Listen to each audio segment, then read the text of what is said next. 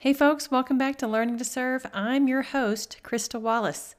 Today we have a good friend of mine, Dr. Stan Ward, on our podcast, and he holds a PhD in leadership studies and has taught and served in leadership positions in Christian schools. He taught my daughter's senior Bible seminar in a group of international and U.S. students from a variety of Christian and non-Christian backgrounds, and his teaching style deeply impacted her. So I admire the way he has led his students to be curious instead of dogmatic, to learn how to listen and be able to build bridges and conversations of faith with high school students. Basically, how to share your faith and keep your friends. So let's listen in. Hey folks, and welcome to Season 2 of Learning to Serve, the podcast that explores deeper learning in Christian schools. I'm Krista Wallace, creator, producer, and host of the show. Let's dive in.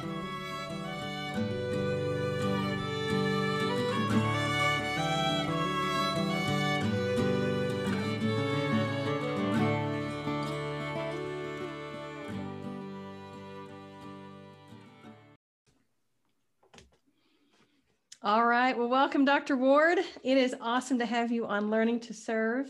You and I met several years ago when we were working at a private Christian school in Texas. And one of my first weeks at this school, you gave me a copy of your book, and it's called Worldview Conversations: How to Share Your Faith and Keep Your Friends. So it's been a great book. I've kept it in my library all these years. What was going on? What inspired you to write this book? What's the backstory on this? Yeah, well, I was responding to a couple of things. One of which was I felt like this culture warrior idea of worldview wasn't serving us as a Christian community, essentially. Mm-hmm. I think about that idea of, if you only have a hammer, then everything looks like a nail, right?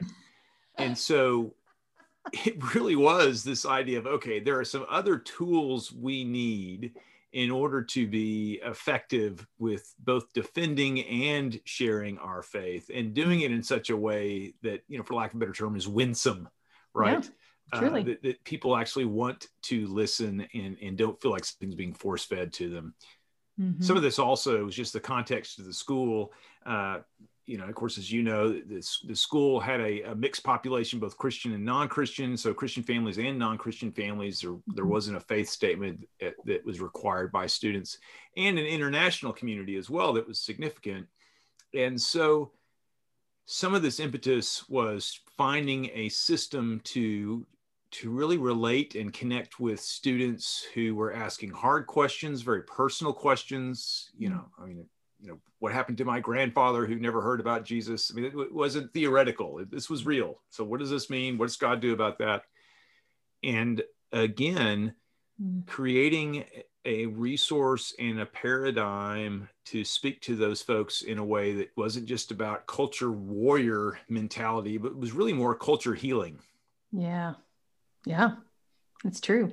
And I love actually that international connection was what drew me to that school. And I mean, we had students from Saudi Arabia, we had students from China. So we had students from very non-Christian cultures that were now in Texas in this Christian school environment. And this is honestly brand new information for some of these kids, right?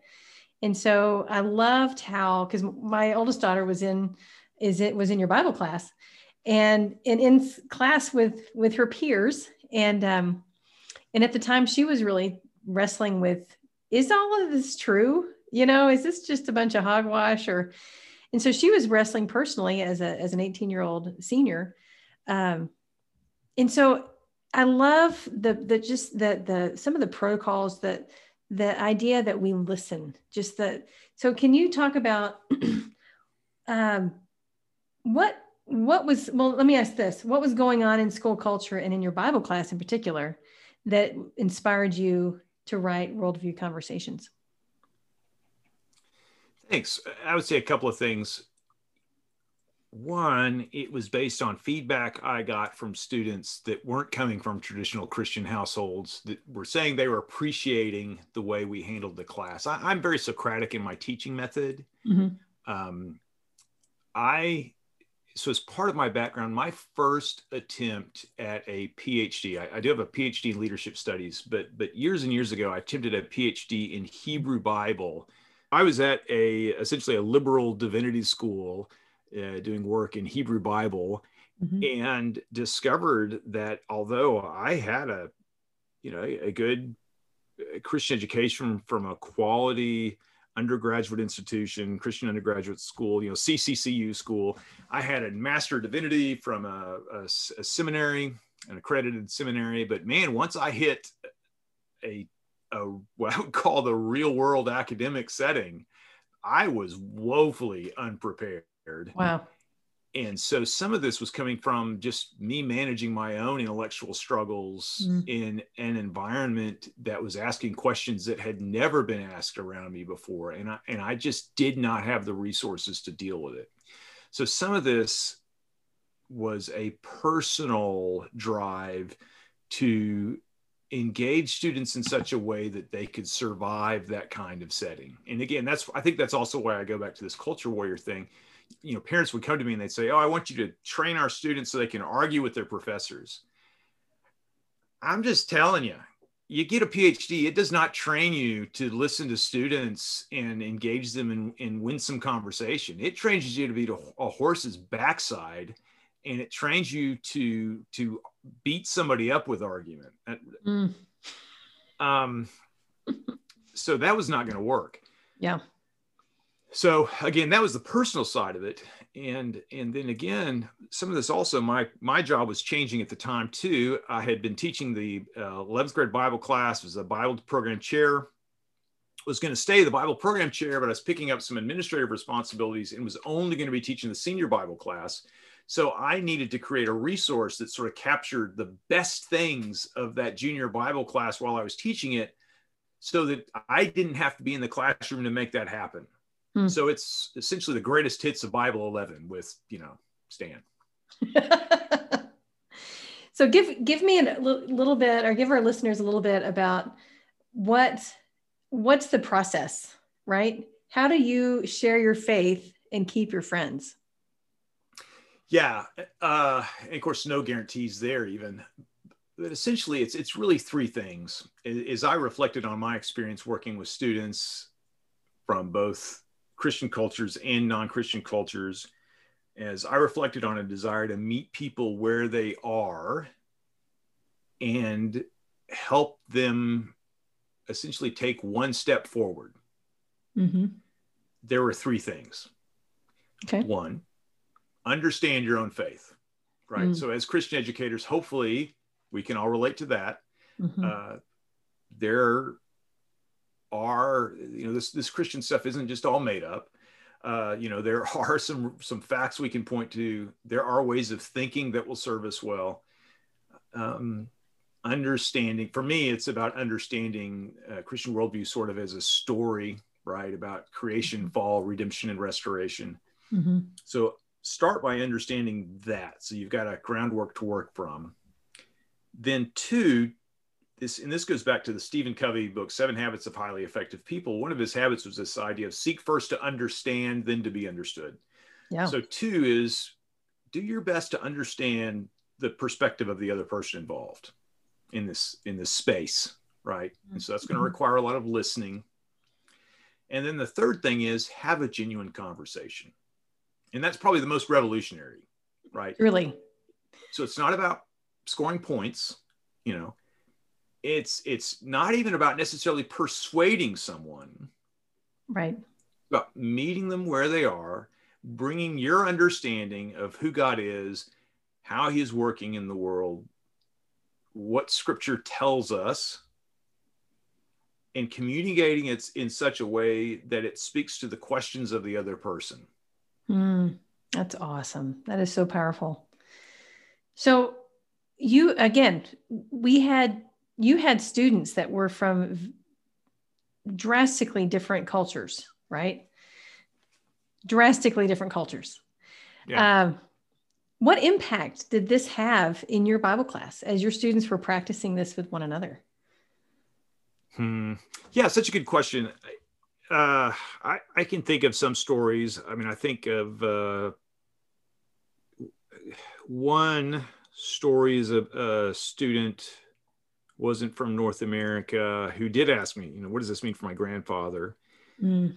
And talking about, okay, well, as I read the Old Testament, I mean, there's two major themes in the Old Testament. By the way, this goes back to being able to understand your story, understand your faith. So really being able to put it in your own words. And I said, well, I'm convinced that part of the story of the Old Testament is that God is both just and loving. He's perfectly just, perfectly loving. And so I can't say for certain what's going to happen with your grandfather who grew up in this non-Christian culture and may have never heard a clear presentation of the gospel. I mean, probably heard the name of Jesus, but I don't know what he heard. I can't say that. What I can say is, however God resolves it, I'm believing that it will be both just and loving. Right? Also thinking about stories. I remember the art teacher one time saying, I don't know what you guys did in class last hour, but it dominated that hour of art class with these students talking about this stuff back and forth with each other, right? In a true back and forth. Again, not just one side of this thing. Yeah. So those are two stories that come to mind. I think that the powerful piece of this is, I think too often we train our kids on apologetics, and it's a one-sided conversation, right? It's I'm going to share with you what I've been trained to tell you, and there's no responsive listening on that student side. And so it's more like a discourse. We're training students on how to give a discourse of their faith, which may help them understand their faith better, which is great. However, if you're on the other side of that, you're feeling fairly attacked, and it's not conducive for conversation. And so, there really is a posture of loving this other person, right? By knowing your faith, by truly seeking to understand and not just be heard, and then joining them in a genuine conversation. We're in relationship with each other. This isn't my only conversation we're ever going to have together. I want to hear from you. I want to get to know you. How do you respond to this when you hear this? Because this may be the first time you've ever heard it. The whole term Christian is a political term. In many places around the world, it's not a faith-based term. And so, there's just a lot of things that our students, especially those that are raised in Christian schools, we truly need to facilitate helping them understand how other people may respond to our faith in a really good way, right? That helps lead into genuine relationship, that helps lead into genuine conversation, so that other person feels heard and valued and loved. Just as I believe Jesus would respond. And so, is this book available online? Worldview? Yeah. It's still available through Amazon. The Kindle version is available there, as well as print version. And I've seen it show up in other places. I'm sure ABE Books and some of these other places will have it. Yeah. I do want to sort of reflect as I heard you talking. Yes, if we're not careful, it's interesting because, right, Paul would conclude his letters with things like grace and peace to you, right? And we end up training our students to share neither grace nor peace. Yeah. And so I think we're doing both them and those they engage with a disservice. Yeah. And again, I think even, okay, just to put it out there, I think some of the craziness we're seeing, like the violence at the Capitol recently, things like that, I think that's a consequence of a culture warrior only tool set. Yeah. Interesting. Yeah, that's true. That's very true. So, what would you say you've touched on this a little bit already, but what would you say is the heart of what you wanted for your students as you taught them Bible? Yeah, well, grace and peace. Yeah. I do believe that part of the way I show up in the world, so I wouldn't say I believe this. I know this. I know that part of the way I show up in the world is trying to meet people where they are and then helping them take the next step to where they want to be or need to be.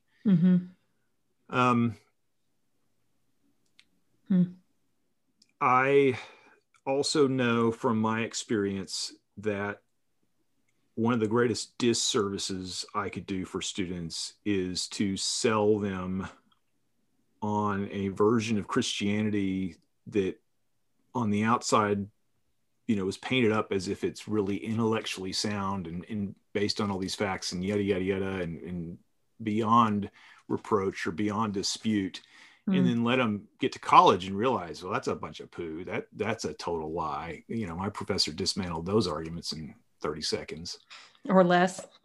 Yeah. Oh yeah. Yeah. I just the tautologies we teach sometimes. Well, why is the Bible true? Well, the Bible says it's true, but if the Bible's not true and it says it's true, come on. It doesn't take a genius to see through those kind of arguments really quickly.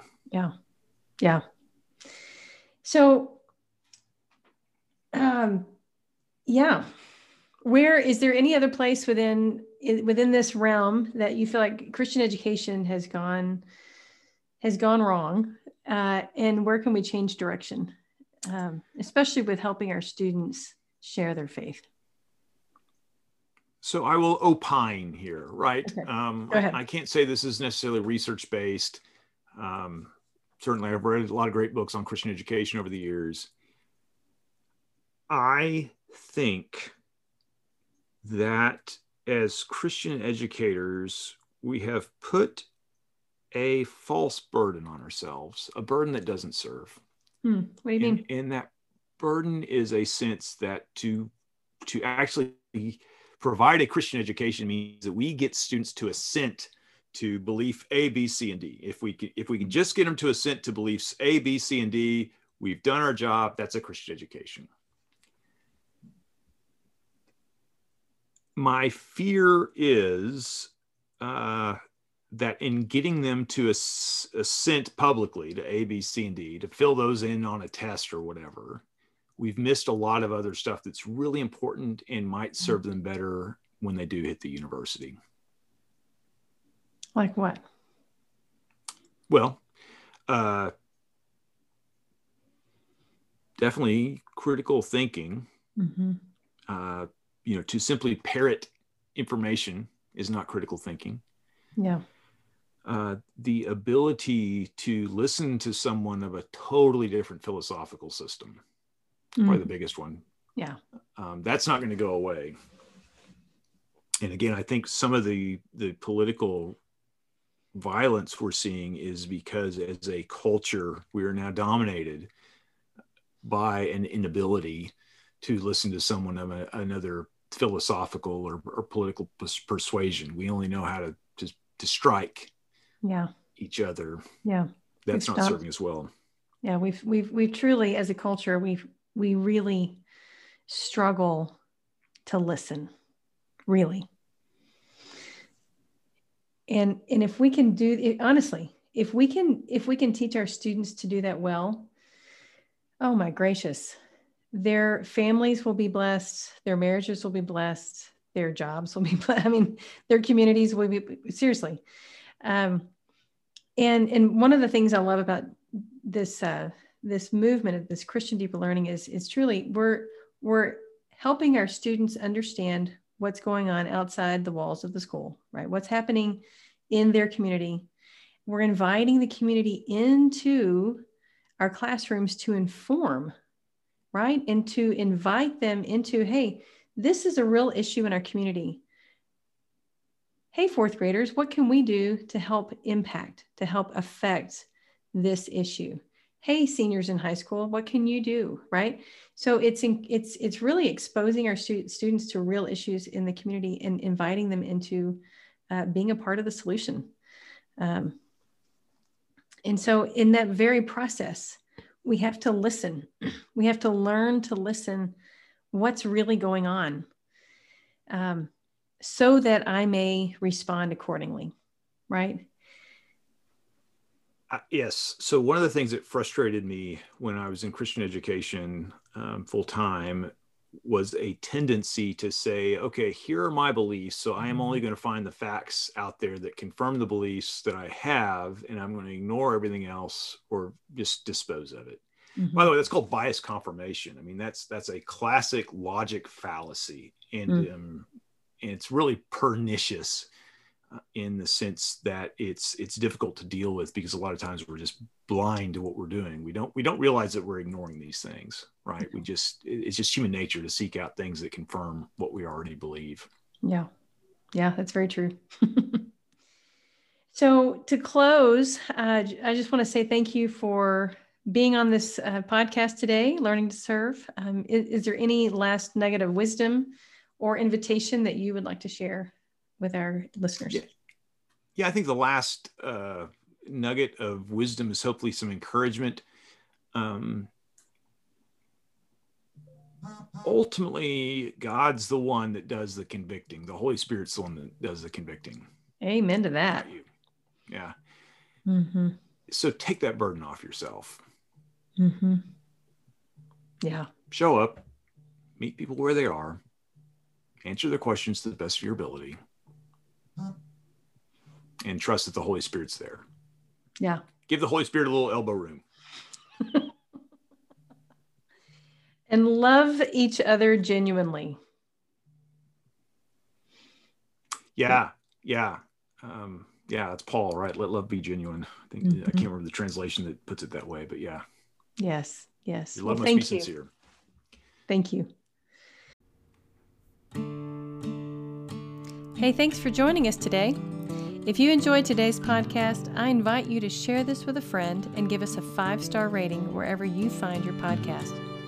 I also invite you to visit our website at christiandeeperlearning.org. Check out our brand new blog posts that explore deeper learning in Christian schools, and also register for CDL5, our in-person conference in San Diego, California, March 7 and 8. Remember this quote from Howard Hendricks: "Christian education is like a bomb with a long fuse. It takes a while to go off."